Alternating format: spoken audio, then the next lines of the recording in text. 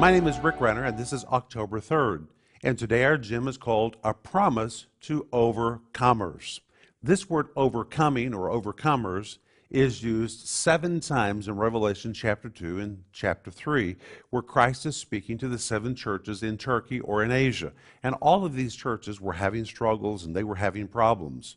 And to all of them, Christ says, to him that overcomes, and then he says, I'll give you this, or I'll give you this, I'll do this for you. It was something unique to every church, but to everyone who overcomes, Christ's guarantee is some kind of benefit.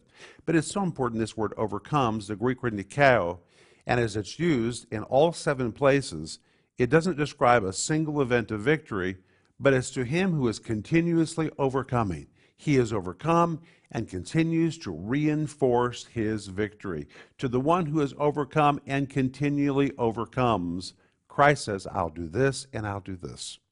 And likewise, Christ doesn't call you just to have a single event that's victorious. He calls you to a lifestyle of overcoming. And people who have a lifestyle of overcoming are going to receive so many benefits. That's your destiny if you're an overcomer. That's what I want you to think about today.